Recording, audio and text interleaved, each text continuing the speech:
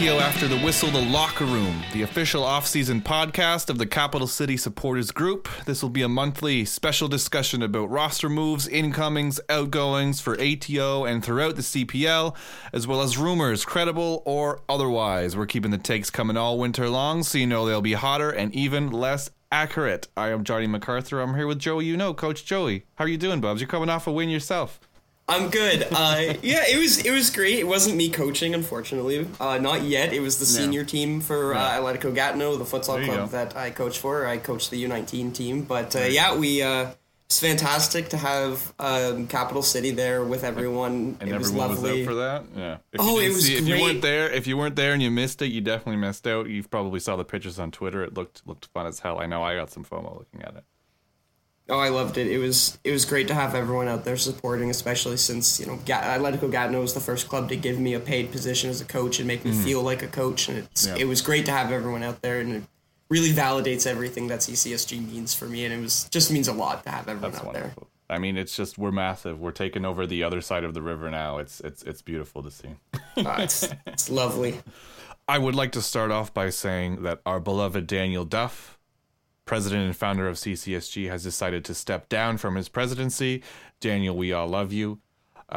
We thank you for bringing us this group, bringing us together. Your hard work and dedication has extremely transformed the soul and heart of football supporting culture in the city of Ottawa, and it's never going to be the same again because of your efforts. Obviously, you hit him up and talk about Dutch football. He still wants to talk about all this. Probably still going to be at games and stuff. Probably still doing the graphics on Instagram because he's really good at that shit. But for the time being, Bryce Crossman, interim president. You know him as the masked maestro from the dub, the mind that has come up with things such as the Hollywood sign, Wally the dinosaur, just everything and in between. This man has been an integral pillar of our group.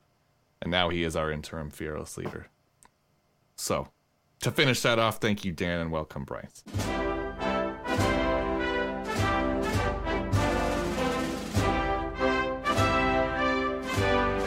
So, there's been a lot happened in the past month.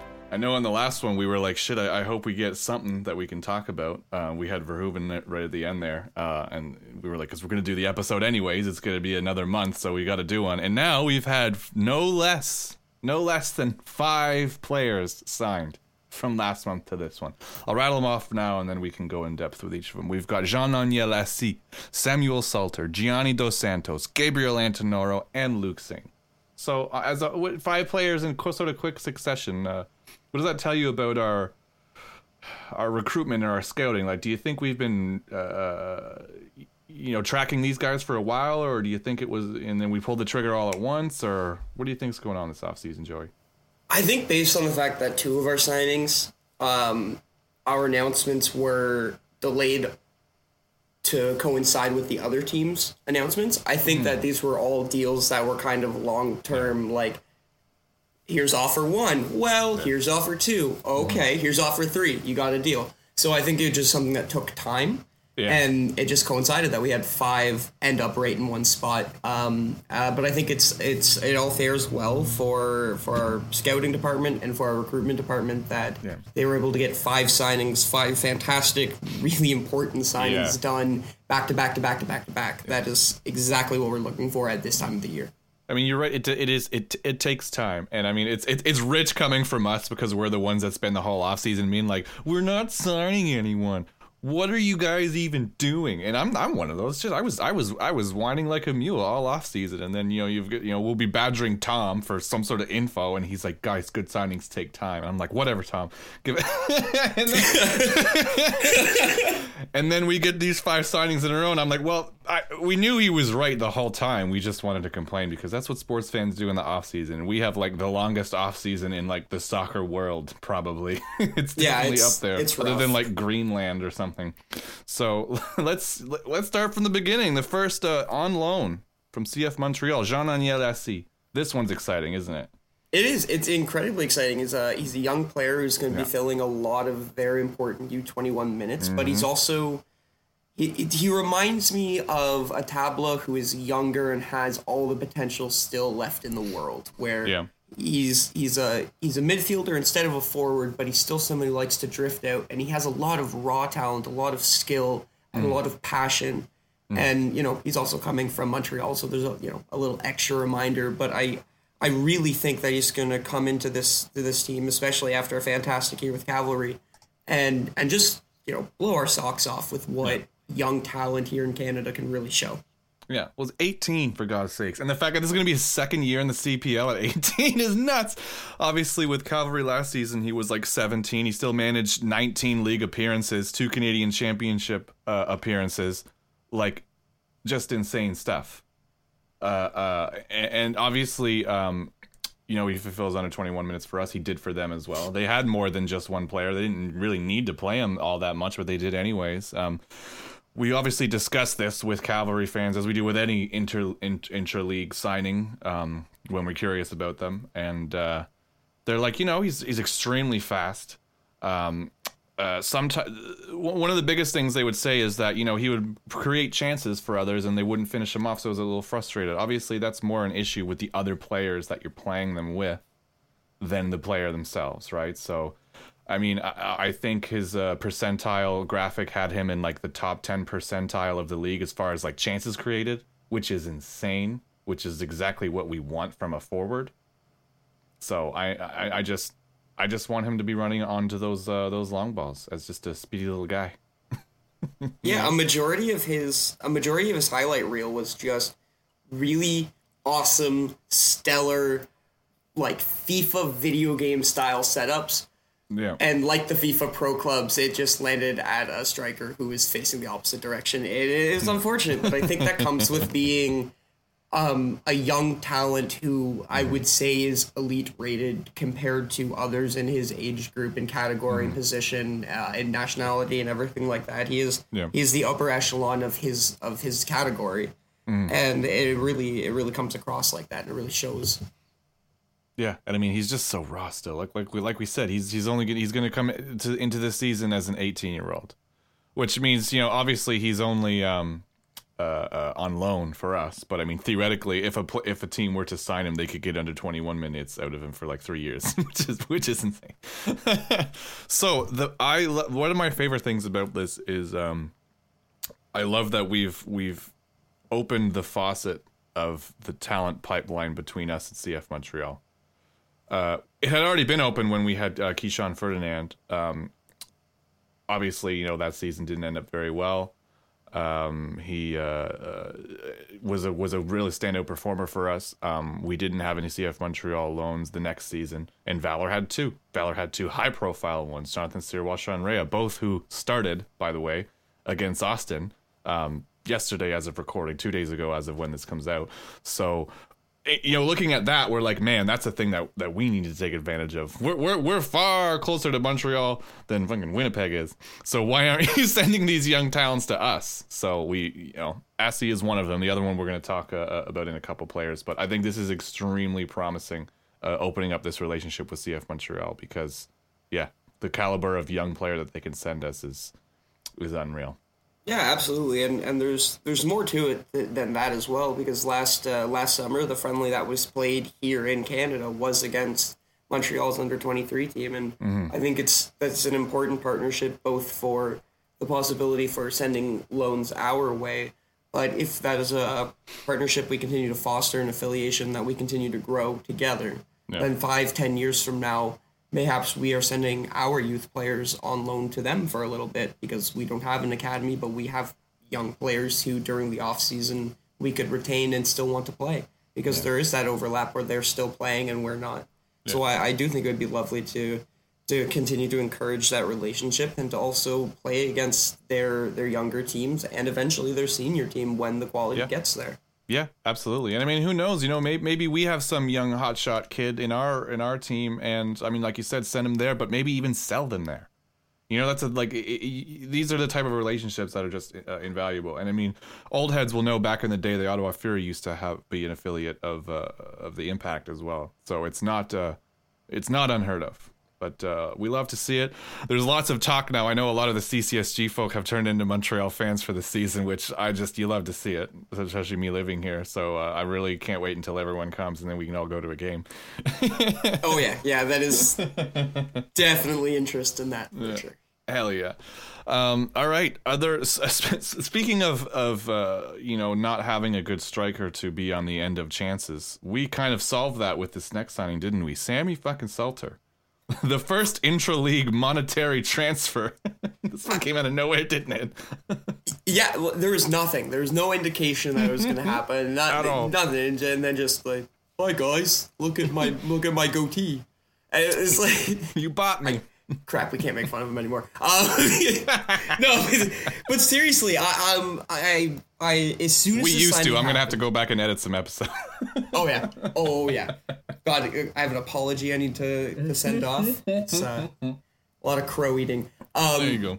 As soon as right after we signed him, I was coaching a practice, and one of the parents who knew me from CCSG and what I did came over and was like, "Hey, Sammy Salter, huh? What do you think?" I think he's the best signing we've ever had. Really? I'm going to go ahead and say it now. I think Salter is an impeccable clinical finisher, something that this club has always been without. We've had finishers who were good, but no one that you could truly define as clinical. We have that. He is a penalty merchant, or he was, when he was at a club that absolutely relied on them for everything. If they didn't have a set piece, they weren't going to be doing anything in that game. And going back and watching his highlight reels, a lot of his goals from open play were just as stellar and just as worth talking about. Yeah, they were. And I think him transitioning to Ottawa, a club that traditionally does not get penalties in their direction, I think is a perfect opportunity for him to actually express and show his outfield talents, which there is plenty of, and he is still incredibly young and has so much time to develop, and a coach like Cargo and a development team like what we have is exactly what he needs. I think he's going to get so much out of Kwesi, and I think he's going to get so much out of the fans, and I'm just incredibly shocked in the best possible way that Salter is in stripes. I totally agree. This one rubs me the same sort of way as the Verhoeven one did, but maybe just even more positive insofar as I'm like, okay, like there clearly is recruiting saw something in specifically how this guy plays that they felt it was necessary to perform the first intra-league transfer for money. To just like, we just went out and bought some other team's starting striker. Like that's a Chad move right there. Like that's an Atleti move right there. So clearly we saw a reason to bring out the big guns to do this move. Well, and on top of that, we bought a starting striker from the first club to arguably go into a traditional rebuild. Like they've completely wiped their slate, except for a handful of players that they were like, yes, this is our core. Yeah. And then we just bought the center of the core. We're at least going to miss the first half of the season. They were going to be relying on Salter. Why they sold him to us is beyond me. Yeah. Maybe they have some surprises, but their new coach, Patrice, is I'm not going to attempt his last name. Patrice is fantastic. He's a great coach. He's someone I look up to as a coach, and this year is going to be the most competitive year of the CPL by far. And I'm very intrigued to see what Halifax has to offer out of that, considering some of the departures that they've had and how much of a rebuild they've had out of it. Yeah, we'll definitely cover more of that once. I think we got a question about that type of thing later. But no, you're absolutely right. And I know Eddie had posted Sammy's highlight reel. And it's funny because, like, as fans, when you talk about players on your rivals, you don't bring logic into it, right? When they're playing for your rivals, they're shit, and that's the end of it. Like, it doesn't matter what they actually do. But then you buy them, and then you look at their highlight reel, and then you're like, man, like, this dude could have had double-digit assists if everyone else on that team knew how to play football. The amount of passes going into the box that ended up in the kitchen was just, oh my goodness. So it's clearly one of these situations where, like, I can't wait to see how this kid does in a team that's, inarguably better. Yeah. and I'm going to be completely surprised in a positive way, I think, by Salter.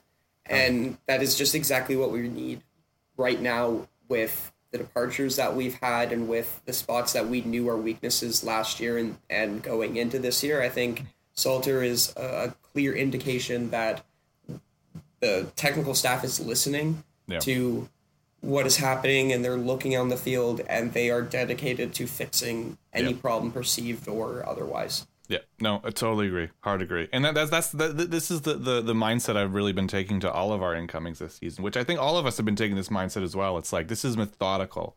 Like we said this in the last episode, we're far past the era where we're just filling shirts.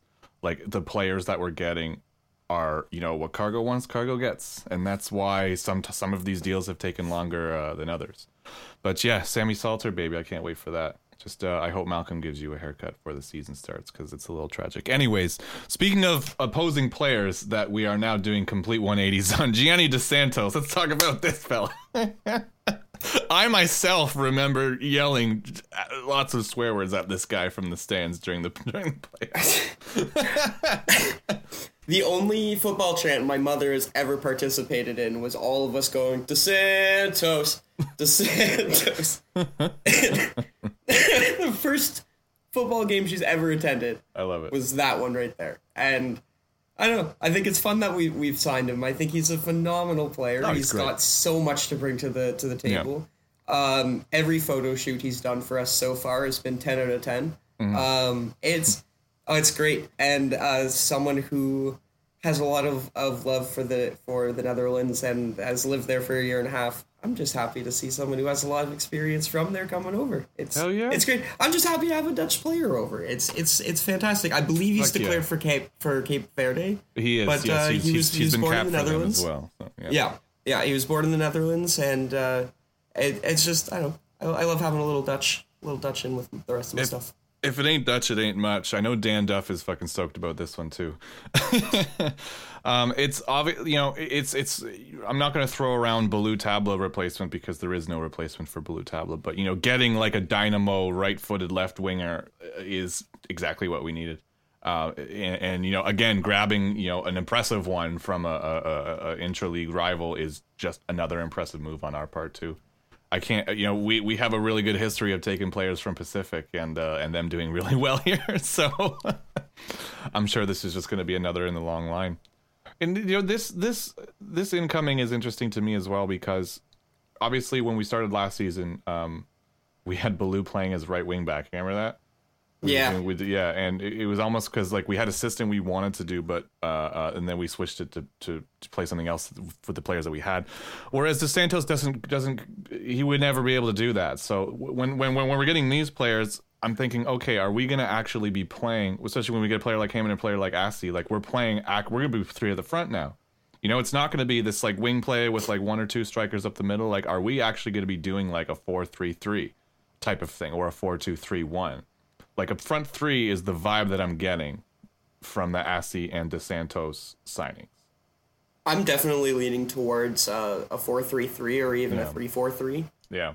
But it's three at the front feels inevitable at this point, and I'm not upset with that at all. No, at all. I think when we played with three in the front, we did significantly better. Yeah. And it's something that now that we have, if we're going to have three at the front who are actually A, designed for three at the front, and B, are going to play like three at the front, it's gonna make a tangible difference, and it's going to feel better to watch, and it's going to get better results. Yeah.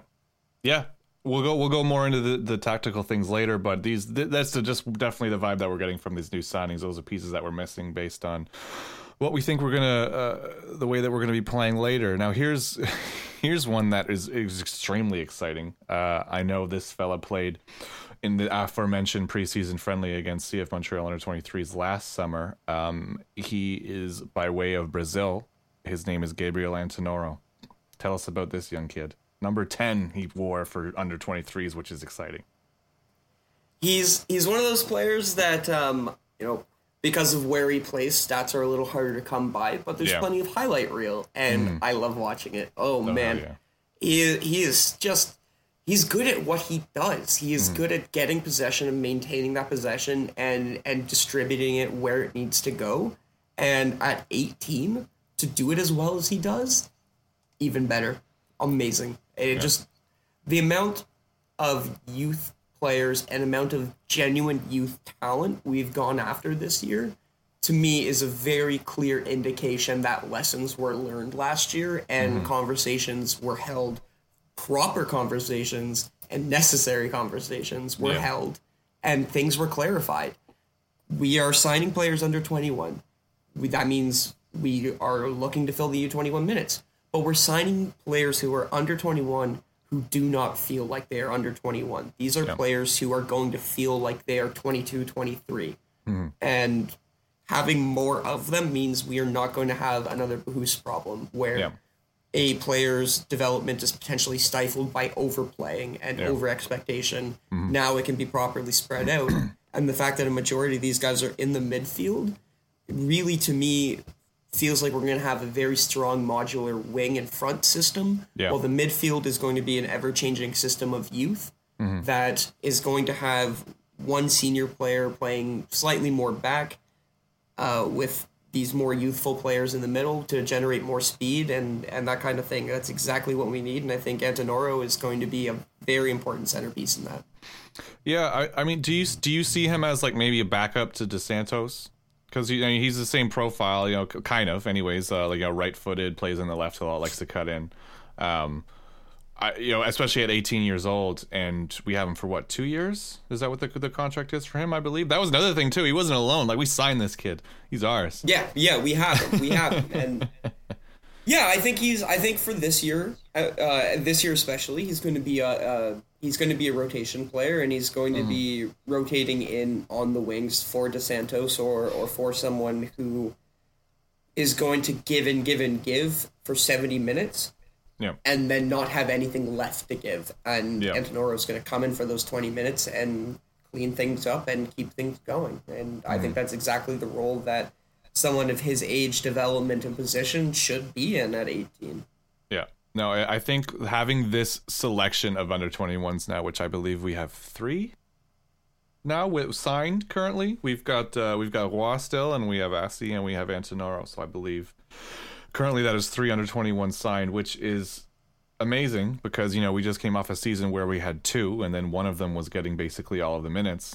I know it was a common discussion on the Discord, especially how we should approach it differently rather than having one player that gets all the minutes and just other ones that have little cameos to sort of fill in the cracks of the minutes. It's like, no, I want under 21s that are, if not starting quality, are like first sub quality, ones that can actually make a difference.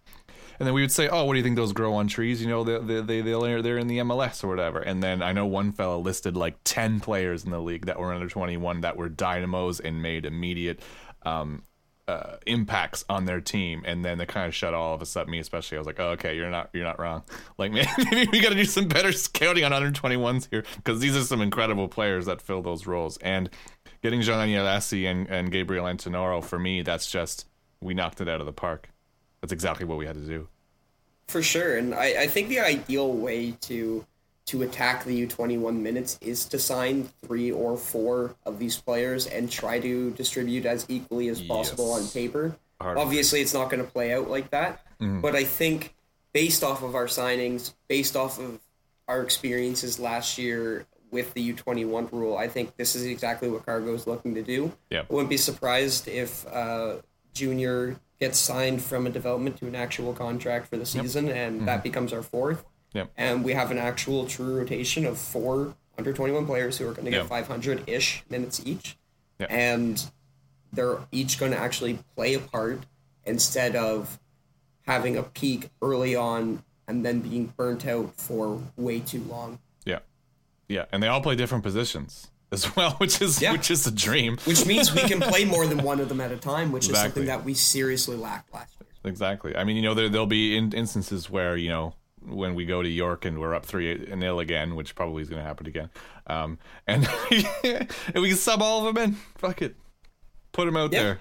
Come on, kids. We're out of school, aren't we? Get out there. Last incoming that we had, is alone. Is CB Luke Singh.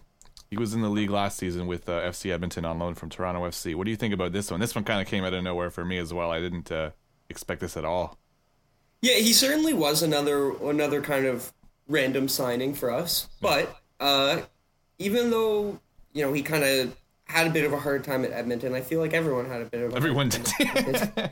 And it had nothing to do with the players, it had nothing to do with the technical staff. It had a lot to do. I don't want to say it has nothing to do. It has some to do, but a majority of that would be the pure stress of knowing that this club's not going to exist yet next year, because they all knew. Everyone knew. Everyone, yeah. And to know that, well, damn, this is the last time I'm putting on this kit with this badge. Is the last time we're doing this. That's gonna weigh on you in every match. But I think something that's worth looking at is how long this kid has been in the Toronto youth system. Yeah. And I think the fact that he's now going from their U18, U19 to Toronto 3 to Toronto 2, now he's getting some CPL experience. I think he's going to be in the MLS in the next 2 to 3 years, and I think Toronto's doing a good job by shopping him around different CPL teams and getting the experience. I think him coming here to a club that historically has a strong center back unit is exactly where he needs to be. He's going to get the right mentorship. He's going to get the right training focuses. And I think this year is going to be his year to either make it or break it. Am I staying for Toronto or am I moving to CPL full time? Yeah. And I think he's going to be looking to impress as much as he can. And this is a good club and a good place to do it. Yeah, no, hard agree. I know, like, as you said, there's a lot of flack from the last season. Edmonton was leaking goals, and a lot of their CBs weren't looking very good. But I mean, they were leaking goals, and they were just poor all around. And you can't really fault, especially a defender in a system like that that's just not very well drilled. They just weren't a good defensive team in any stretch of the imagination. And like you said, whether that was coaching, whether that was just a vibe. I mean, you're absolutely right. I mean, shit, you're there. Like, this is the last time out. It's not very hopeful for the rest of your career. You probably know you're going to finish bottom of the league all year. Like, either you use that to channel some sort of siege mentality and prove everyone wrong, or you just let your heads drop, and everyone let their heads drop. So, well, I think another big piece that played into that was how many players were just there on loan. Yeah. There was no time to get settled. There was no chance to create an identity there. It was, you had 5 players on contract, 7 players on contract. The rest were loans. It's hard. You can't win on that, no matter what your mentality is. There's no togetherness in a squad like that, right? Like you say, everyone's on loan from somewhere else. You're going and playing in front of 400 people every other week. Like, it's miserable. So, as I've said with some of our other signings, obviously we've done this for a reason. We see something in Luke Singh that's obviously going to be good for us. Whether it's just an inexpensive depth piece, that might be the case as well. But I mean, there's nothing wrong with that, especially if we're playing 3 at the back and we need all the CB depth that we can get. So I think nothing wrong with this signing. Absolutely. No, not at all. He's going to be a depth player, that is for sure. But he has so much to prove, and he has so much that he needs to get done this year in order for next year to be one that is good and productive for his career. So this is his make it or break it year. He's about to turn 23. So I think, yes, he'll be a sub, but he is going to be a sub that has so much to give. Yeah, no, absolutely. He's definitely out for blood this season, because especially we were just talking about the last season and how tragic everything was. Like, he's definitely got that in the back of his mind as well. He's like, I got to bounce back from this. Like, I need to prove all of these idiots wrong. And I mean, now he's contracted to TFC for another 2 years. So yeah, he wants to get into that first team, and they sent him to probably one of the best defensive teams in the league. On top of that, he's an experienced loan player. He's gone out on loan several times now in his career, so he's used to knowing, cool, I'm here for 9 months, so I can make some friends, but this isn't my home. This is just my hotel. So, and that's, we talked about this before. This is a club that journeyman players can find themselves comfortable with, and I think that's something else that's going to play well for Luke. Yep, agree. I'm excited about it. So, yeah, these 5 players, we got a right winger, a striker, a left winger, an attacking midfield left winger, a CB. I mean, we're filling it out, aren't we? On that note, you've heard enough from us. Now it's time to hear from you. CCSG Mailbag. It's the mailbag, ladies and gentlemen. It is the opportunity when you CCSG members get to ask us questions, give us hot takes, opinions, whatever. Say it, and we'll probably say it on the show. One of the many perks of being a member of the Capital City Supporters Group. We got a good amount of questions this week, mostly because we didn't wait until an hour before recording to field them. We're still learning over here in After the Whistle Land. We'll get there someday. We'll get there, maybe. Hopefully before before this whole league folds. What'll happen first? We get organized.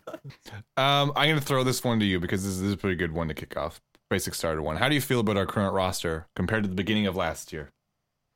So far, I'm pretty happy. Last year there was a few signings that really popped out, and then a few others that kind of, because of the pop-out signings, we didn't realize were pop-outs until it happened. Yeah. I think this year has a good level of, hey, we just got a bunch of really good players. No one stands out above anyone else, and no one stands below anyone else. I feel like we just picked up a good group of players who are definitely going to form a core, a very good dynamic group that I think is already slightly a step above where we were at this time last year. Yeah. No, I agree. Because I mean, like last off season, we had blockbuster signings. You know, we had Balou Tabla. That is a blockbuster signing. Even Ollie Bassett was a pretty blockbuster signing.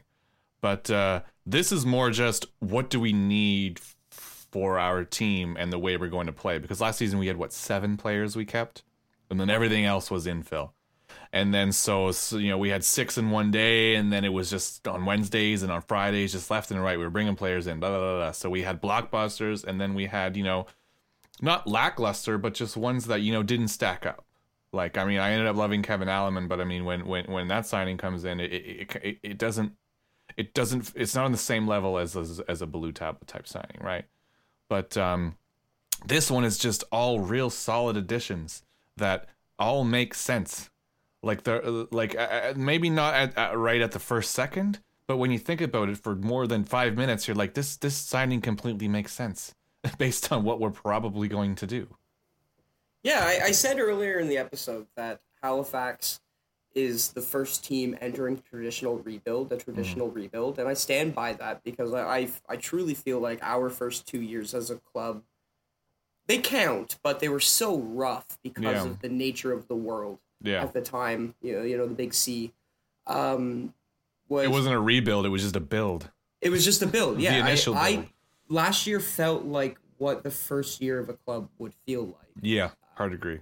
And so I feel like this year is truly the first year that Ottawa feels like what a football club feels like, where we're not re-signing everything; we're just getting, the players that we need in the situation. Yep. So we're not rebuilding, we're filling holes, and that's good. That's what a football team does. Mm-hmm. Yeah, no, absolutely. Moving on. I don't want to use the term dead weight because it's a bit rude, but basically moving on the players that we, either their contracts went up and we didn't want to continue with them, or moving on players to a higher level. We've also done, and then bringing in replacements. And it really is the first time that we've done that in a conscious way, rather than just blowing it up and starting again. I mean, obviously, Island Games was a write-off. Off the top of my head, I think the only player we still have from that season is Malcolm Shaw. And then the following season, we shed everyone except 7 players. And, we did have a bit of release this season, but not as much as in seasons past. And we're at what? We talked about this in the cutout audio. 19 players we have signed currently. So we've got, theoretically at least 4 more on the way. Regular roster as maximum 23 players. And then I believe under 19, U Sports contracts and development contracts are outside of that. Correct? They don't count towards the 23-man roster. Last time I checked, yes. They are outside. Yeah. Okay, so we still have some more to go. We got hopefully 4 more to go. I do hope we go into the season with a full roster. Would hate to have some sort of long-term injury really scupper any plans. I've always been of the opinion that you shouldn't go into the season with a full roster. Yeah? I've always felt that you should have 1 or 2 empty spots. That's not a bad idea, yeah. Because of long-term injuries, if something happens, it's always good to be able to pick up a free agent who, outside of the transfer window, you can just sign. Yeah. So it is important to leave 1 or 2 spaces open. So 2 to 4 players coming in is definitely what we should expect. Yeah, I mean, that does make sense. You're the coach, not me.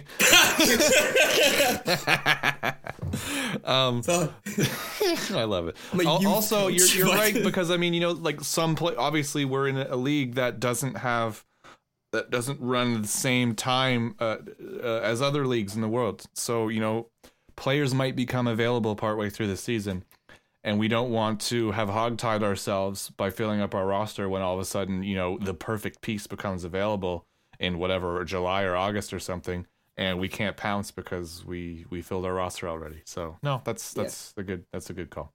Anyone who's tried the painstaking challenge of playing as an MLS team in any version of Football Manager will know to never fully register your team at any given time. I'm not gonna lie, dude. That's like, even me. I religiously play Football Manager. I have never attempted an MLS team. That's some psycho stuff right there, dude. That's some Black Air Force One's behavior right there, man. I'm not doing it. I did once, and I woke up in the psych ward at Ottawa General, and was like, oh. And all you said was general allocation money. General allocation money. Designated player. Where's my designated player? All right, Johnny, I got one for you. Yes. I already mentioned earlier in the episode who mine was. Mm-hmm. Who's your biggest signing or loan so far? The biggest signing or loan so far of this offseason? So yeah, you said Celta, right? Yeah. Claimed that one. You know what? I'm gonna say Antonoro.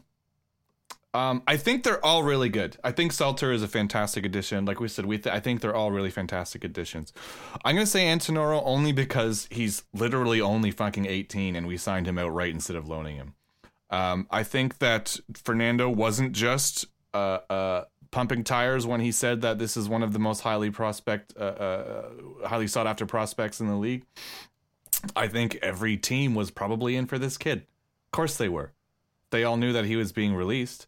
I mean, he's been invited to first team training, preseason training camp for the past 2 years, and he's still only 18. So he is an incredible prospect. And it's now the fact that he's a highly touted prospect and he's coming to us, and that this stuff is happening to us more and more often. This is what we were talking about when we first got this team, that we're going to start being the difference from other teams who, they probably, most of the CPL team offers were probably this very similar to one another. Probably the same level of pay, the same promise of playing time, the same promise of how long the contract would be, that type of thing. But you need the X factor to be the difference of all of the different offers, right? And we're now seeing the fruits of us being that X factor. I mean, people want to be here rather than somewhere else. It does truly feel good when during these first-time interviews, which I'm going to take a moment here. Shout out to Thomas. The interview series he's done for these new players has been phenomenal. I've absolutely loved just sitting down watching them. The editing, just everything about them, so captivating. Yeah. Great job, Thomas. But something you hear them mention in every single one of these interviews is the fans. Yeah. Oh, the fans. Yeah. Every time you come to Ottawa, the noise, you feel it before the game even starts. You feel it on the bus ride in. That to me is so validating, and it feels so good because this is something I love, and it feels good to, it's a little bit selfish, but it feels good to be loved back. No, it is very true. It's funny because it's one of those things that when you see other clubs do it, you'd be like, oh, they're just pandering to their fans. Like, of course you're going to say you have the best fans. But then when we get a signing and they're like, oh, I'm happy to play in front of the best fans, we're really like, really? You mean it? He said it. Really, he's right. Me. It us. No, but it's... I know those guys. Yeah, no. It is true though, but yeah, no, and you know what? Actually, on that same vein of thought of pulling players from elsewhere based on who we are, I thought about this the other day when I was like, okay, listen, like Sammy Salter didn't have to come here. Halifax would have gotten the transfer offer, and they would have went to him and been like, listen, they offered us a bunch of money and we accepted it. He still has to accept as well. This isn't hockey. You can't ship someone else out if they don't want to go. He was under contract there. He had signed a contract extension there. But they came to him when he said, "Yep, I want to go." How good does that make you feel? How good does that make you feel that Sammy Salter wanted to come here instead of staying in Halifax? Especially considering, like, he knows how much we were joking on him. Oh, yeah. And I all the players know at this point in the same way that, that we would know when we're joking on each other. And so it feels good that he knows, like, it's all still in love in the sport and that he still wanted to come here despite all of that. And that makes me feel good that there is that brotherhood of football. Whether you're a fan, a player, a coach, you're the person who is doing massages on the side of an Atletico Gatineau game, doesn't matter. If you're involved in the sport, you're part of it. You're part of a universal family, and that feels great. Yeah. No, you love to see it. I'm going to throw this one out to you because this is a pretty good one. Espejo, Wimet, Niba, Singh. Do we have the best CB core in the league? I would say yes. I would say there's still room to grow. Yeah. But I would say that we have one of the more sturdy center back cores, and that's something that we created last year. And based on our signings and some preseason talk from some of these players, it's something that we're looking to recreate this year. So I would say yes, we still have that strong core, and it's just going to get better from here. Here's one thing that I want to bring up. Lost Becky, gained Wimet.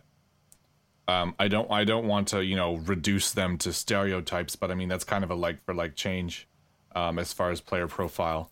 Lost Camus, gained Luke Singh. That is not a 1-for-1 change. Do we still have an experienced CB coming in, or are we maybe going to be playing 4 at the back? That's where I came in with saying we still have room to grow. I truly believe we have one more CB coming in. Yeah. I don't know who. I don't have any indication as to who. I'm not creating this opinion out of some forlorn knowledge that I already have. But there's this gut feeling that one more CB is coming. Yeah. I think 3-4-3 is the way we're going to go, just because we had positive experience with it when we did use it the couple times that we did last season. Yeah. And so far, based on our signings, it's starting to look like that formation on paper. So I think one more CB is going to come in, or Niba is showing up more in preseason than anyone is giving him credit for. Let's talk about the elephant in the room here. That obviously everyone's noticed that Niba is not in any photograph in Spain at the moment, while he was at preseason camp in Ottawa. So don't know what the heck is going on there. Either he's taking all the photos, or we have a Home Alone situation on our hands. We forgot Niba. We forgot Niba. I hope we start seeing him soon, because I definitely I would be a bit worried if we were down him as a CB as well. I'm just going to throw it in because we're going to continue talking about this, but there is a question about it. Given the roster, what formation or tactical shifts do you expect to see this year? We're covering that question. We're going to keep going on it. 3-4-3. I totally agree. I love that formation. I think it's like, I loved like the 5-4-1, 5-3-2 type of thing that we were doing because it worked for us. I love a good 4-3-3. I'm a Liverpool supporter. We've kind of, a defining squad in the modern sort of 4-3-3 formation. 3-4-3 just kind of covers a lot of bases for what we have. Doing 3 at the back is a thing we like to do. It's a thing that gave us a lot of success last season. Bringing in wingers, something that we assume that we're going to be doing 3 at the front. Employing wing backs a lot. We have no less than like 3 right wing backs on our roster right now. And also, we have a bit of a thin central midfield core at the moment. So having only 2 central midfielders rather than having to field all of them at the same time is probably probably for the best. So 3-4-3. I think that's pretty accurate. Not overloading our midfield is definitely a lesson I think we've learned from last year. Mm-hmm. I feel like the more times we put out too many midfielders, and so I feel like 3-4-3 kind of settles a lot of the bases. And as much as I have an issue with Tissot's ability to keep the ball in possession, he does get back to the back line before anybody else. So it does work really well with the 3-4-3. That position does suit the strengths and weaknesses that we've had so far. Yeah. Tissot and whoever his partner was on the other side were often back so quickly. And when it was Acosta on the other side, he was up in attack and back just as quickly. So I think 3-4-3 fits our strengths and our weaknesses the best. And based off of our current signings, that is the formation that I would field whenever I could. Yeah, no, I agree. And even if they don't get back in time, I mean, we've sort of developed a penchant for having the wide center back being, the cover. Obviously, Wimet has played a lot on the right side of a 3 at the back, so we've got that sort of covered. The big question mark now is who's going to be on the left side of that 3 at the back. Camus did it at the tail end of last season, or Becky as well when Acosta was on the right side. So yeah, we might be bringing another CB. I don't know, but this also begs the question: if we've only got 4 spaces left, I'm going to bring in another question to continue this conversation. Which is, what are our final positions of need? How confident are you that we will fill them? After all the recent signings, do you think any glaring gaps in the starting 11 exist? Who, where, what type of player do you see us picking up? I think that it's probably obvious to everyone that we need a backup left back, at least one more central midfielder, and I don't like going into a season with any less than 3 strikers, so I think we should get a 3rd striker as well. What do you think? No, I agree. We need another left back for sure. Whether that be an outright starter or a substitute, there needs to be more depth at left wing. Yeah. Another center back is a must. Okay. Based on what we assigned so far, and based on Niba not being in the photos. I would say another CB should be on that shopping list. Okay. Another midfielder, whether it's someone who is strictly a midfielder or someone who can play off to the wings as well, and another striker for sure. Yeah, I think everyone everyone agrees it's not an open secret, and this is another question here. No 6, no rumor that we're going to sign one. Can we repeat the same thing last year without a 6? No, a number 6. In my opinion, is the top of the list of what we need to bring in. A solid defensive midfielder. Last season, obviously, we had Abdou Sissoko, who, though sometimes he ran hot and cold, he was a rock at the back. The depth we had at 6, Chris Manella, Ben McKendry, all these players are gone. They're all gone. And what do we have at central midfield right now? Ollie Bassett, Noah Verhoeven, and Zakaria Bahous. Neither of these players, there's 3 of them, none of these players fill that 6th position. So unless we're signing, Junior Agyekum, and he is going to be our starting 6, we absolutely need to bring in a starting 11 central midfielder, defensive midfielder, number 6.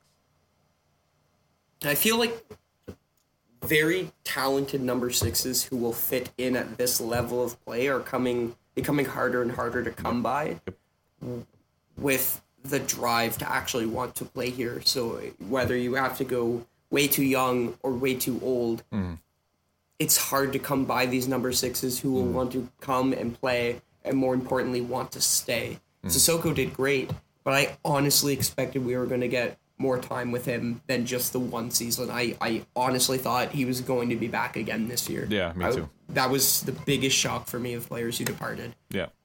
Finding a number 6, finding a CDM, that is a very, very high priority. I absolutely agree with you. Whether it is an outright CDM or a CDM-CB hybrid, we need someone in that position or someone who can drift down or up to that position. It is so key to the counterattacking style that Cargo loves. and identifies with, it is a player we need. It is a position we need filled. Absolutely. Yeah, and especially you mentioned earlier about how you don't want to overrun the midfield. But there's also being overrun in midfield, and not having a solid, defensive midfielder is a huge part of that. If you just have, a bunch of 8s and 10s and stuff, like, oh, I'm a midfielder, I like to sort of advance the ball and carry it, and, I'm a bit more attacking, and, Ollie Bassett and Owen Verhoeven are like fucking 5 feet tall, man. Like they're not going to be the physical presence that we need to stop counters to really big that rock, that Koke in the middle. You know what I mean? Like, we need a player like this. And Junior will absolutely become that player. He will. However, he's like 19 years old. So yeah, and it goes back to the too young or too old conundrum. Yeah, and I mean, actually, that's another thing that we can say. I know we said we had 4 players left to sign to fill the roster. I mean, Junior is in every picture in Spain. He went there.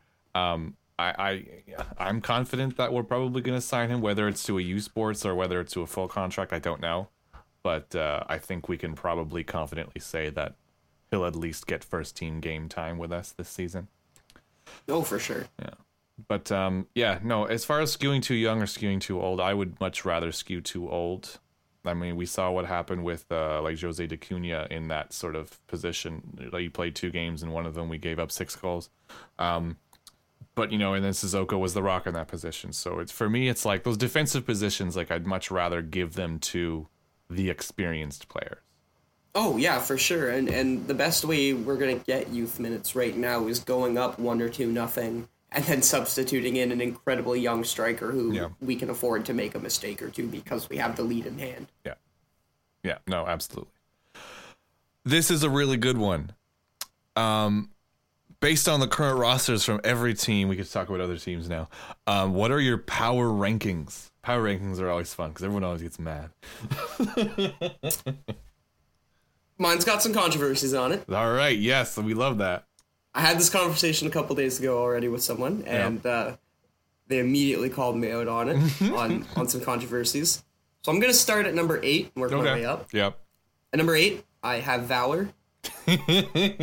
I feel like they lost too many core pieces and haven't done enough, to me personally, to fix those holes so far, and it looks like they're just kind of going to go screaming into whatever they've got. So dude, they're literally a walking mid. Like, I don't know. I can't tell you any player they've signed this offseason. I don't know who any of them are.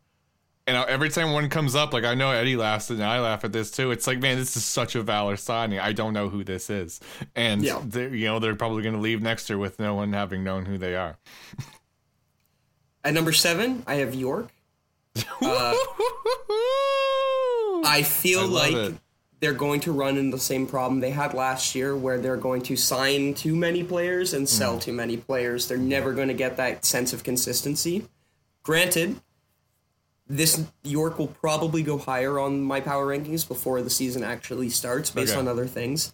But where they stand right now, I feel like they're very comfortable being the team that just get in, get out, get in, get out, and passes talent around. Nothing wrong with that. That is technically the mandate of the league, so that's fine.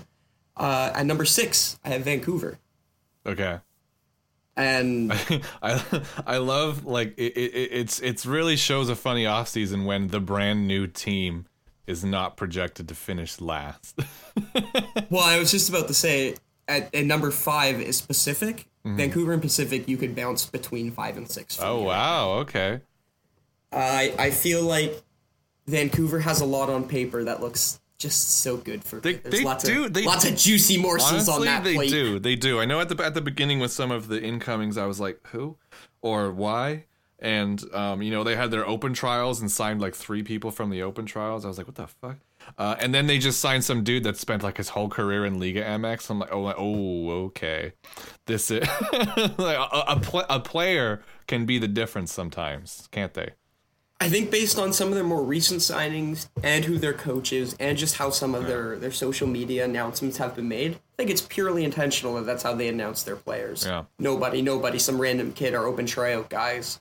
The next few signings are going to be names. I'm calling it now. Yeah. That was their plan the whole time, was to just be like, hey, who's this guy? Who's this guy? Who's this guy? And then just like, bam, pillowcase full of soda cans. Yeah. As for Pacific, again, they've got a lot of forwards right now. I'm so excited to play against their 2-2-4 formation. They're doing the 2-3-5, baby. We're going back to 1892. Let's go. Love it. I'm going to quote Billy Strathdy here. Mm-hmm. Pacific are going to be ass with basket in net. Kiri Basket Irving's gone. Yeah, Irving's gone to Vancouver, isn't he?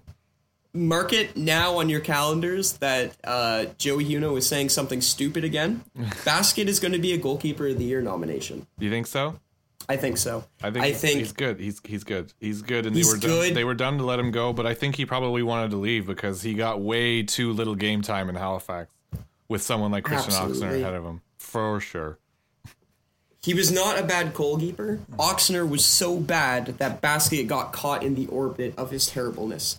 Basket was 5 clean sheets and 9 starts, had a 68% save rate, and a 100% run out with a 0.3 run outs per game. Mm. That is a good goalkeeper at his age and in this league. That is a stellar goalkeeper, and I think going over to a club where he could potentially be the number 1. Oh yeah, goalkeeper of the year nomination. Not a bad shot. I like it, and I would like to see it happen for him too, because I know he had been dropped for he was a healthy scratch, as they would say in hockey, a couple times, and it was disciplinary. Yeah, and I can only imagine someone that's that age is probably like, why do you keep starting this fucking scrub over me? That it must have been that, and they were like, you're sitting. So for him to get his chance. And I have also read, is this breaking something? No, yeah, I've read on Discord that I guess some people have said, who have inside information, that they expect Christian Oxford to actually retire. They've said that he had an offer somewhere to be number 2, and then he's whatever he is, 25 or something like that. He was like, I don't want to. So he's probably going to hang him up. But obviously, and then to think that that's the outcome of these two, this keeper tandem is the one that you kept starting is just going to hang it up, and then the other one's like hungry, is he's telling. It's telling. And Vancouver probably saw that too. They were like, oof, okay, we need to give this a shot. And I mean, like we say, like Canadian keepers, they don't grow on trees, man. The young ones end up in Europe immediately. Yeah, and I think Basket is just an ideal youth keeper for this period. So with that, we enter my top 4. Mm-hmm. I'm surprised you don't have Pacific in top 4, considering. At number 4 we have Cavalry. Okay, all right. I think again they're going to make the playoffs, but they're going to flounder in the semifinals. I think they're just going to constantly anguish there. I'm pretty sure it seems like you have Halifax suspiciously high. Because I have not heard their name. With that at number 3, we enter Halifax. Interesting. I think they're going to come screaming into the playoffs this year. I truly believe that I keep bringing this up, and I'm sorry I don't have any other words for it. Traditional rebuild, baby. It feels like what you would expect from a North American sports league. Mm-hmm. They did bad, they did good, they did bad. Now what do? Yeah. They rebuild, baby. And that's just, it's my favorite thing to do in the NHL video games, is to rebuild the team. Mm-hmm. And so far it's looking like Halifax is doing what a CPL rebuild will look like. They stripped out pretty much everything, including their coach. Mm-hmm. They addressed all the problems that were brought to them by their players and by their fans and said, cool, all right, screw it, we're going to fix it. Yeah. This is how we fix it. Mm-hmm. I placed them at a firm number 3. And that was a hesitant after I had them at number 2 for a little bit, but with that number 2, I place Ottawa. Yeah. I think we've made a lot of good signings so far, and I think there's nothing more but good room for signings to go. I think the footage I've seen from our preseason looks great, and I feel like it's always a boost that we get to go to Madrid and get trained by these coaches that have miles more experience than we could dream of here in Canada at the moment. And that leaves us with number 1, Forge FC. Mm-hmm. And I put them there for consistency. They have had the most consistent team and the most consistent results because of that. But this year, they've been very quiet. Yeah. As far as I know, we haven't heard anything about players like Becker, who have yet to sign or be released. All of their news has just been of some intern updating the CPL website. They haven't announced shit.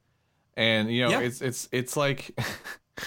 it's a bit suspicious, isn't it? It's almost like we don't really care to actually announce these things because this isn't a big deal with us. Of course we're going to keep everybody.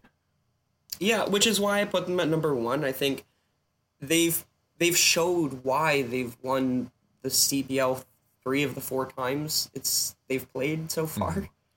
They've shown why, and it's through consistency. It's through keeping players. It's through identifying talent and nurturing that talent and never letting that talent go.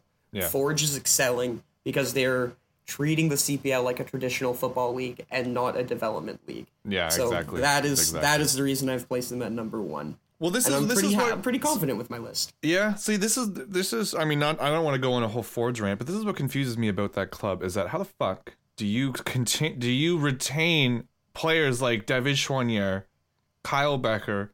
How do you still keep them after 4 years? You know, even Tristan Henry, he's not the best keeper in the league, but I mean, this is still like a senior level player. How do you keep these players under the salary cap? And then still be able to bring in players like Ashton Morgan, bring in players like Jordan Hamilton. Like, how are you paying all of these players? Did none of them want raises? Did Kyle Becker, you know, he's played in multiple different MLS clubs. Has he not asked for a raise? You know, is he just doing it for a hometown discount? Are you paying them in other ways? That's where I'm going to stop. I'm not going down. They're all under development contracts. Yeah. I'm not going to go down conspiracy alley, but it's a little fucking suspicious. Anyways. So that's an interesting list. Yeah, no, I think putting Halifax at 3 is a little fucking weird, Joey, for you. I mean, I'm also a Halifax hater, so that goes hand in hand. But I mean, yeah, they're doing the rebuild, but I mean, they're doing it basically the opposite way that we did it. We brought in a bunch of vets, and then they brought in a League One Ontario coach, and then, you know, I think half the players they brought in don't have any professional experience whatsoever. They keep hyping up this kid that was in the PSG academy like 5 years ago. You know, they had it's we'll see. I don't have as high hopes as you do. Well, actually, them not doing good is my high hopes. But anyway. I just think it's going to be an incredibly competitive year, and I think Halifax is going to be the biggest surprise out of it. Well, we will, and that's not just because it's the closest team to my grandmother's home territory. There you go. Well, I mean, that's definitely not at all. Like, my parents live there, right? So whenever I go, like the first year when I go and we'd lose to them every fucking time, like my dad would just troll the shit out of me, and it hadn't, and then we did the quadruple over them this last year, so that was fantastic. So I would like the pendulum to stay on that side, basically, is the reason for all this hatred. We've got like 1 or 2 left here. This one's good. This one's a really good one. Which player that is still on the roster from last year will be the most surprising for us this year, and why? And similarly, which player did we let go will step it up for someone else? So who did we keep that you think is going to like maybe break out that maybe didn't do as well last season? It's not that he didn't do as well. It's that we just didn't see a lot of him. I think that Sean Melvin is going to be the big breakout from people that we kept. Okay. I think that him and Ingham are going to share the net a little bit more this season. Okay. I think towards the end of last year, we were very much blinded by our love of Nate Ingham going into the season, and it was very well deserved. He had a very, very strong start to the season, but as time went on, his performances did decrease with time. And that does happen when you're the number one goalkeeper who does play 95% of the games. Like, we very rarely saw Melvin. But when we did see him, I liked what I saw, including the luck that he brings with goals that cross the line but don't get called. So I will... I'll take those when they come. We can admit that now because it was in the past. Oh, yeah, time's passed. Statutes of limitations are over now. Come at me, Forge. It went in. We know it went in. It went in, baby. I was right there. What up, though? What up? No, I truly think that Melvin is going to be a surprise player. I think he's going to get the cup start, and I think Melvin's going to be impressive in the cup. And I think that's going to lead to him getting a couple more shouts during the season itself. And overall, I just think he's a good guy who deserves a little bit more love. Yeah, it's weird because I know we said this I think in the first episode probably when he got his option picked up. we were like, does that mean that Nathan is gone? Because why would someone who's obviously very talented and at that age especially, want to be a backup again? And I know I'm a bit of a different opinion, I think, with the keepers, is that I think Nathan Ingham is undroppable. I think it's very much, I think basically the opposite of like hockey. Like when you're the number one keeper, like you are the number one keeper. And unless you can't walk, like you're starting. And yeah, unless it's like the cup is the time when you give the backup. But for me, that's when you give it to the kid, right? So having like a full on same age, both in their prime goalkeeping tandem, it's kind of weird to me. But it's interesting to see how it's going to go. And, that's a good shout, I think, for players that will surprise from last year. My answer to this, and this is more of a hope, is Zach Verhoeven. Because, I love this kid. I fucking, I defend this. I fight for this kid for my life in the Discord like every other day. I thought he was absolutely stellar in 2021. I thought he was absolutely stellar once he found his footing in 2022 after a bit of a slow start. And then injury took him away for the entire second half of the season, basically. So that's always heartbreaking. He's a fantastic young man, fantastic young player, and I just want him to absolutely break the mold again this season and really sort of have a breakout. Because it looked like he was about to have a breakout last season. He had 2 late winners in a row, super sub. We made memes about him, and then he smashed his leg against the net and then was out for the rest of the season. So he is one that I really hope surprises us from last season. Me too. I really do. That hit when he went into the net was just an instant, my heart stopped. Mm-hmm. I've talked about it before on this podcast. I've talked about it before at GCP. Anyone who's talked to me about the sport, my biggest fear in the sport is a player's career ending out of their control because of an injury. And that was one of those moments where I was like, oh God, please no, not my boy. Yeah, exactly. And I'm just glad that he was able to get back up and bounce back. And again, it speaks just wonders and is a beautiful testament to the medical staff that we have with Atletico Ottawa. Again, huge shout out to them. They deserve so much more love than they get. Mm-hmm. Yep, for sure. Second half of this, similarly, I think we can agree on this one. Which player did we let go is going to step it up for someone else this year? It's Blue Tabla. Yeah, obviously, yeah. So I actually didn't say Blue. I didn't say Blue Tabla. Oh, you've got someone else. The answer is Blue Tabla. Oh, okay, yeah. So the answer is Blue Tabla. Yeah. It's because the answer is Blue Tabla. I knew you were going to say Tabla. Yeah. He hasn't signed to a club yet, but I have a good feeling that's going to change soon. I think Kevin Alleman's going to have a good year in football this year. I know we had a Kevin Love Fest in the last episode, and I loved it, and I would love to have another one. Where do you think he's going to be? I truly feel he's going to be in USL. I think a USL team is going to pick him up. I think it's a good shout. Good shout. I think a USL team saw what he did, and I think he just came back from injury and really showed that it didn't affect him. Yeah. He came back and was just this little shithousery piece of wonderful football. Kevin, if you're listening to this and you don't sign to a team, I will buy you a season ticket. Exactly, my friend. We want you around. No, I seriously hope he either goes to USL or he gets to go back to Costa Rica where he has his roots and just be the happy goofball that he is, score some stellar goals, get some good play in, goof around with the referee, and make him go home with a smile on his face. Yeah. Kevin's a great player who I truly believe will find a club and will finally find the place where he can settle down and create his roots. I think you like USL depth, USL League One starter is probably where he can ride out the last years of his career, and he can probably make it last until he doesn't want to do it anymore, or until he can't.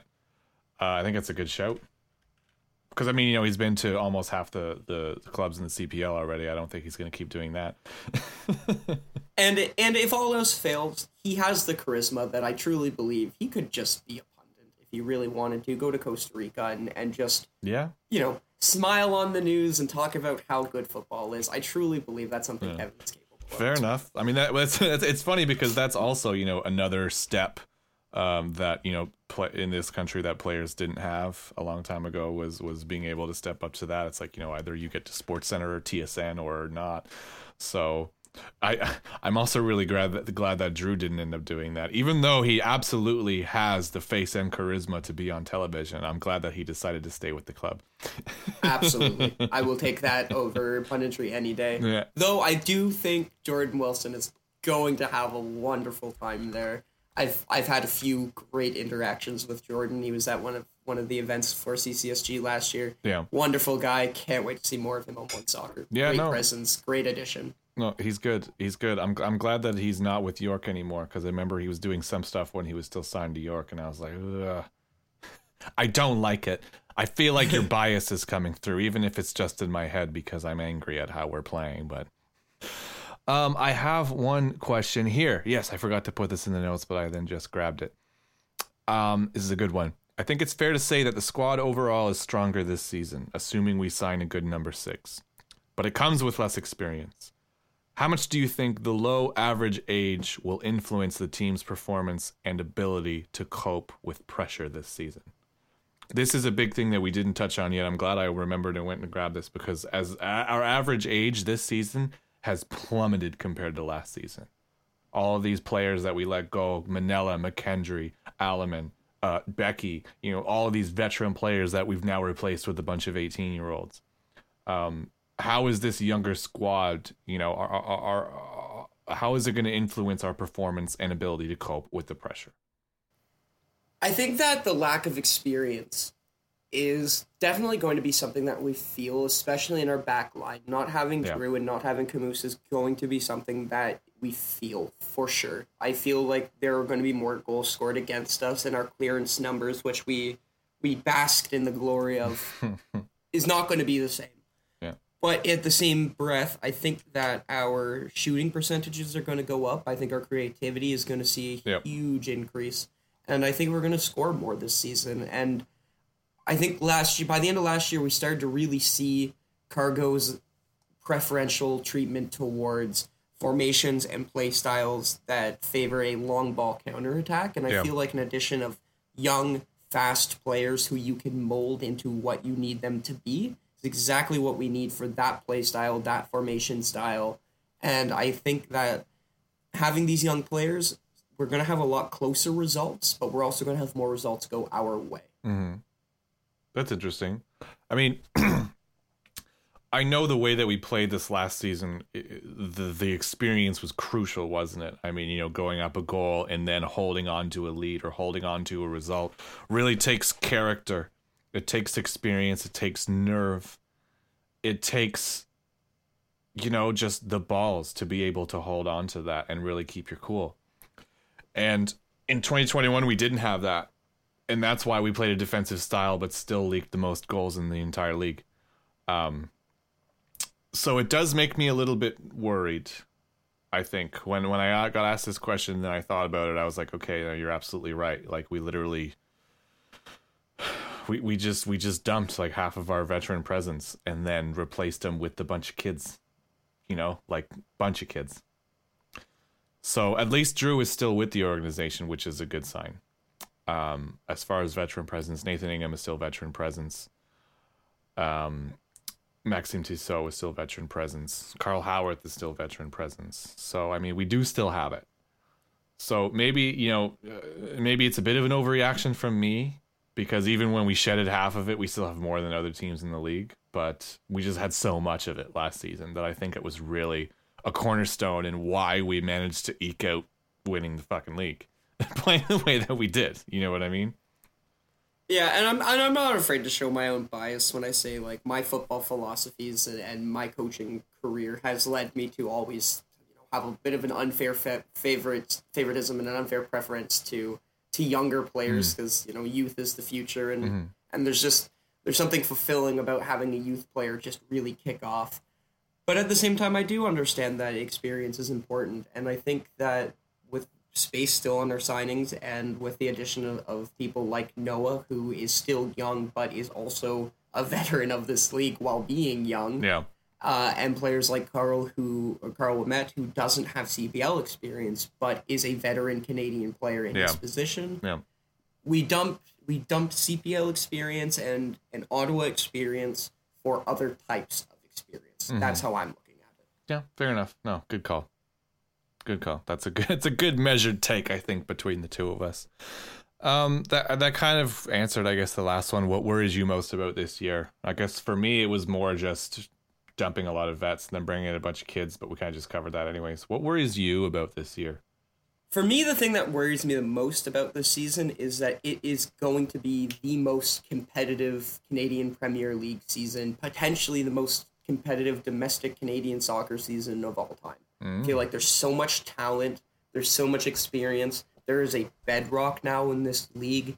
There is 2 trophies to vie for instead of 1. There is spots in continental competitions to vie for now. Yeah. There are stakes in this competition now, and I feel like this year, new coaches see that, old coaches see that, new players, old players, everyone sees that.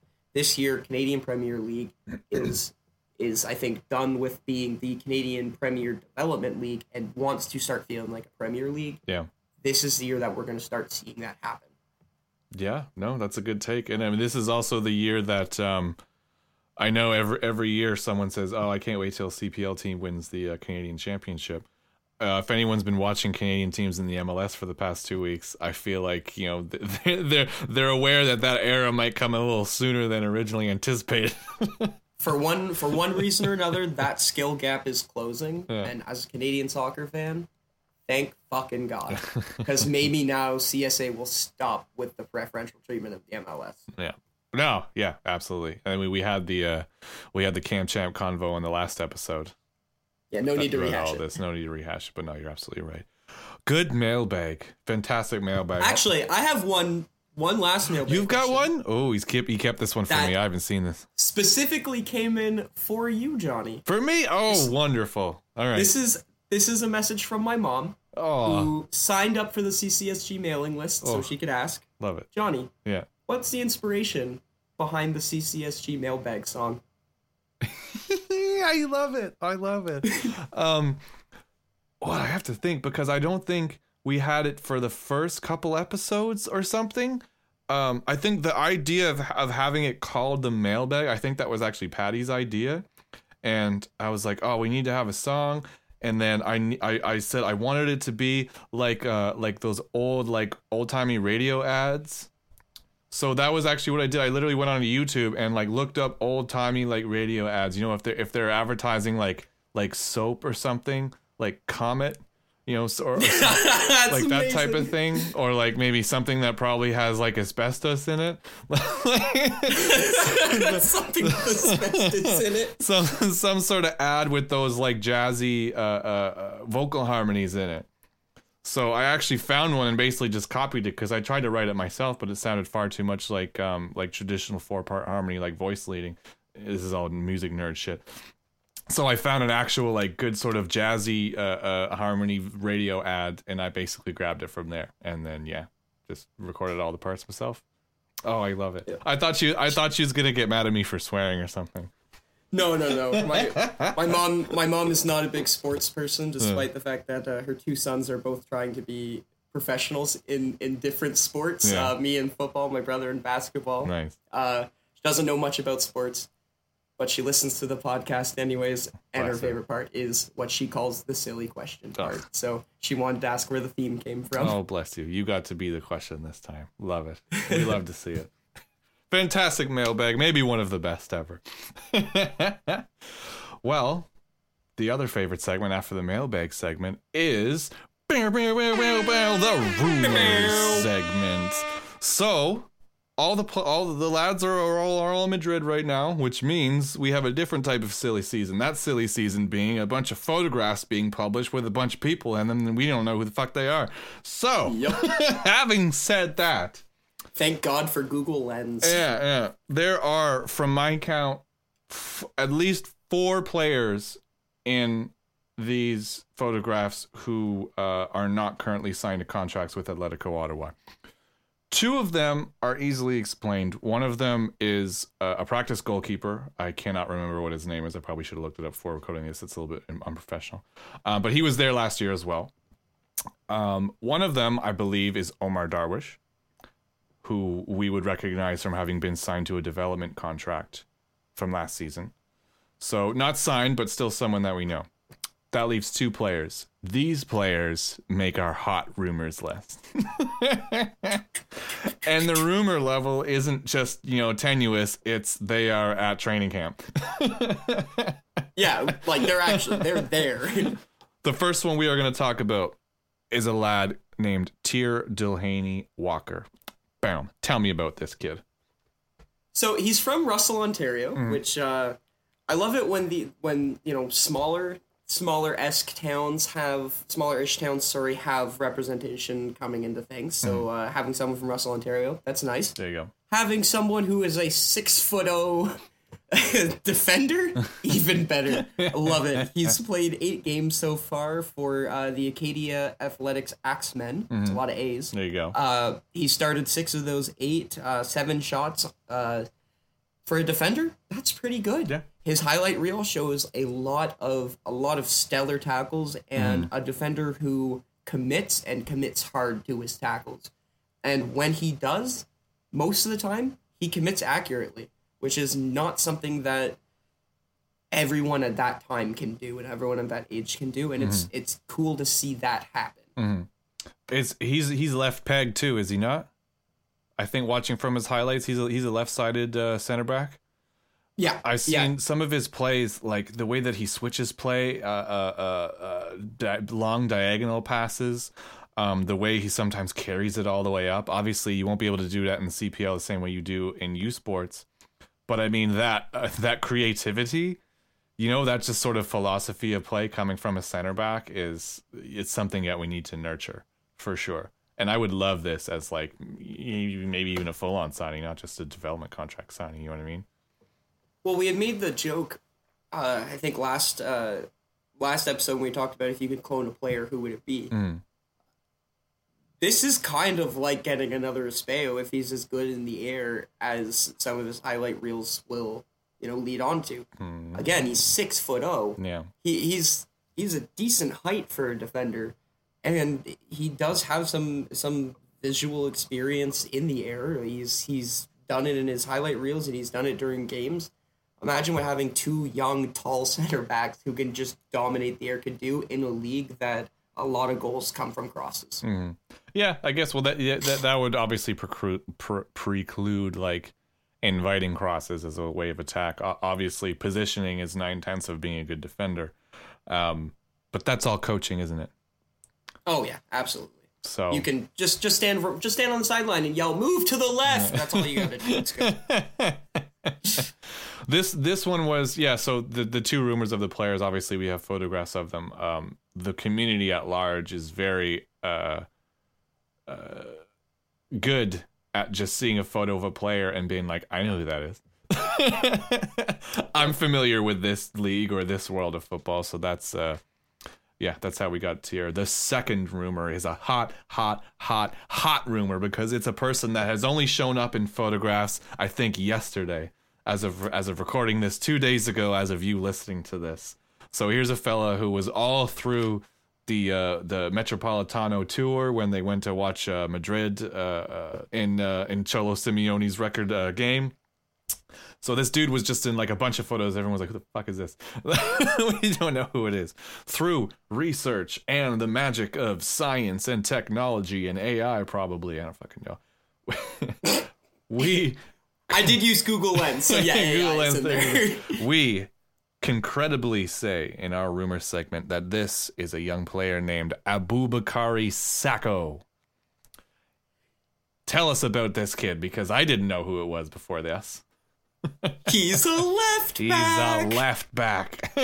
From the club that produces left backs. I'm very excited. He is from Johnny. It's a French club. Le Havre. Le Havre. There you go. Oh, I was close. Yes, Le you Havre. were. I don't Yep. have. I have landmark accent.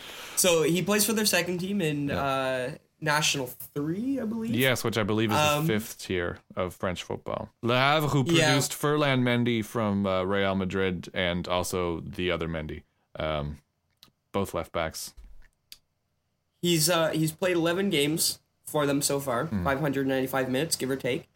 Of that, they've been pretty solid minutes. He is good at cutting to the inside, which is something that left backs are want to do sometimes. And you typically will either get a left back who will just hug the line as much as possible or will drift inside. He does both. And I love to watch fullbacks and wingbacks do both. Yeah. Someone who isn't afraid to zigzag all over the place, similar to Tajon Buchanan, someone who it's almost you can't tell if he's playing as a midfielder or a winger until you see the formation on paper. Yeah. I think that we're getting something like that out of Sacco, where we have a young French player who is on the left wing who isn't also afraid to drift in to become a midfielder or to become a center back when it's needed. So if we are playing a 3-4-3, he will drop back and inside when it's needed, or he'll push up and stay wide at the exact same time. Yeah, here's a guy who, if you look at his appearances in the past couple of years, here's a guy who's played left back in a back four. He's played left wing back in a back five. He's played left midfield in a 4-4-2. Basically, this is the modern game. We don't get hung up in formations really that much anymore, or we shouldn't anyways. Here's a guy who plays on the left. That's what he does. Left-footed, plays on the left. He plays on the left. Full stop. So that's why, if we're playing a style where we're playing three at the front, that's why we're getting right-footers to be playing on the left wing, because we're having players like him and players like Tissot that will be overlapping and bombing up on that left side. I think this is an absolutely wonderful profile of player to get as a successor to someone like Max Tissot, because we love Max. Max needs to absolutely not play as minutes as he did last season. And yeah, absolutely. I want to be very clear. I do think Max is a good player, and I think Max is a good guy. I just don't think he's a starting left back. Well, the thing is, there's nothing wrong with that. Well, that's just it, and we all knew it last season as well. And now we have an actual, or theoretically, hopefully, if the rumor is true, we have a fantastic backup. And before it was just Zacroix, who's actually, probably more of a right back than a left back anyways. Now we have a dedicated left back who's 20 years old. Sacco entered the Le Havre youth system at 13, 7 years ago. Recently came up, through their under 17s or under 19s, is now in their B team. From what I've seen, he's captained most of the youth teams that he's come up in. He's just a guy who probably, he's 20 years old now. I imagine they probably would have wanted to keep him, but, he was probably like, no, I want to start playing professionally. I've been here in the youth systems for a long time now. I'm 20, and maybe we just snapped that up at just the right time. My only minor concern with Sacco is that he is never friendly with the referee. He has one red card in his career. Okay. He has no other cards to his name, but his one red card was for argument. I love essentially.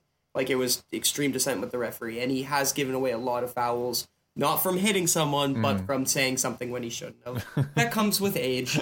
That comes with time. Yeah. But in a league with referees as bad as sensitive, I was going to say sensitive, but yes, but with referees, with subpar referees who will take things personally. I mean, Sacco Hoskins headbutting is not going to be friendly. Yeah, and that's something that comes with time, but not having a presence like Drew Becky on the field to say, "Hey, shut up, let me be the one to yell at the referee." Yeah, it's going to be a bit of an issue, because having someone young like Sacco is maybe not the one you want taking charge with conversations with the referee. Yeah. Yeah, I mean, you're not wrong. It's a great point. And I mean, that could be a thing about being young. I mean, maybe that's the kind of hunger that we love to see. Maybe that's something that can be honed. And it could also be that fifth tier French referees also may not be the best, is the other thing. So it's all comparative. It's all comparative, but I always have a little bit of worry with players who butt up against the referee, because as a coach, I feel like it's my job. I'd much rather take the card for a referee being stupid and needing a confrontation. I'd rather be the one to get kicked out, not my player. You have to wonder, does this type of behavior carry itself over when you travel halfway across the world and play in a league you've never been in, and being a French, which we didn't actually mention this, but Sacco is a Frenchman by way of Mali. Maybe you're not that bold to be acting like that in a foreign land. Yeah, that's also a possibility. I mean, his entire playing career, youth till now, has been with a singular club in France, so he's used to their environment, and it could just be that the reason he's confrontational with these referees is this referee has refereed 400 of his games from age 9 till now, and they've developed at the same rate. Because I've had that. I've run into a referee that reffed me as a kid, and now they're reffing me as a coach. Yeah. And so that happens where you'll mouth off because you'd be like, no, they're your fuck down the this guy. street neighbor. Like, you're my down the street neighbor. I babysat your kid. I know your nickname. I'm gonna say it, Lori. I'm gonna say it.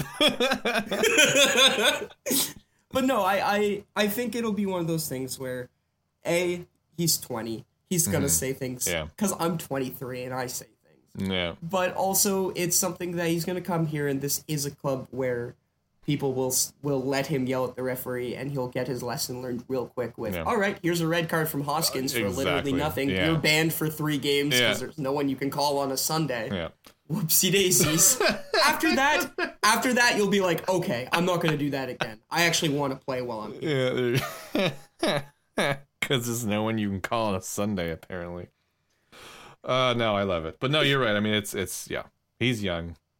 I'm not concerned. I'm more pretty excited about this. I mean, I know obviously he's young. He's playing in like the 5th tier of France or something. But I mean, this is like this is an Atletico scouting product, right? And I mean, some of them have been good, some of them have been bad. But this one kind of excites me. It's a complete unknown. There's like 3 pics of this dude on the internet. I haven't seen any footage yet. But I'm excited to see it.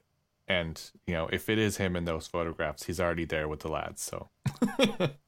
Which is that's a reassuring sign for me. Yeah. And I don't know, I think rumors and our signings so far, I think just every day I'm getting a little bit more confident and a little bit more excited, and I can't wait for the 15th. No, same.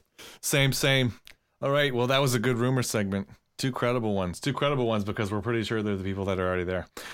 Yep. After the whistle, the locker room, Joey, another fantastic episode. Probably one of the best ones yet. The most stuff to talk about. Loved it. New designs in the shop. I just bought a new shirt the other day. Sometimes you got to re-up every year. Why the heck not? Viewing parties at GCP. They're going to happen every away game, as they've always happened. It's going to keep going. It's the temple of football in Ottawa. GCP, anything you want to see football, go to GCP. We will be having a supporters march before the first game on the 15th, previously mentioned. I will not be there. I'm going to be in Mexico. Doesn't that suck? Not that I'm going to be being in Mexico. What are you doing in Mexico? Being in Mexico is going to be fucking sick. That's not what I meant. But I mean, I'm not going to be at the home opener, which is going to suck. But yeah, I'm just traveling. I'll buy an extra beer for you. Yeah, don't worry. Good. I'm going to drink all the tequila so that Marco doesn't have to. But I'm sure he's going to do it anyways. So there will be a supporters march to that game. If you RSVP'd for the bus for the CanChamp game as well, I believe that the emails have came in for that to get more. So you should go, because I know a bunch of Halifax folks are flying down for that game. So we have the highest attendance in York Lions Stadium history, and it's going to be an Atletico Ottawa HFX Wanderers match. I do know a couple of us received that email to our spam box, which very rarely happens with Atletico Ottawa. Yeah. If you haven't received the email and you did RSVP, please check there. Yep. And like I said, it had never happened to any of us before. That it just randomly happened to like There 7 or 8 of us. Didn't get the email, but we did get the email. It just didn't go where it normally went. So if you didn't, please check. Yeah. Go check, because it's probably there. And on that note, also get your season tickets. Don't forget to re-up. We're gonna have another beauty. Won the league last year. Let's fucking do it again this year. Let's get the Shield this time too. Joey, it's been a pleasure.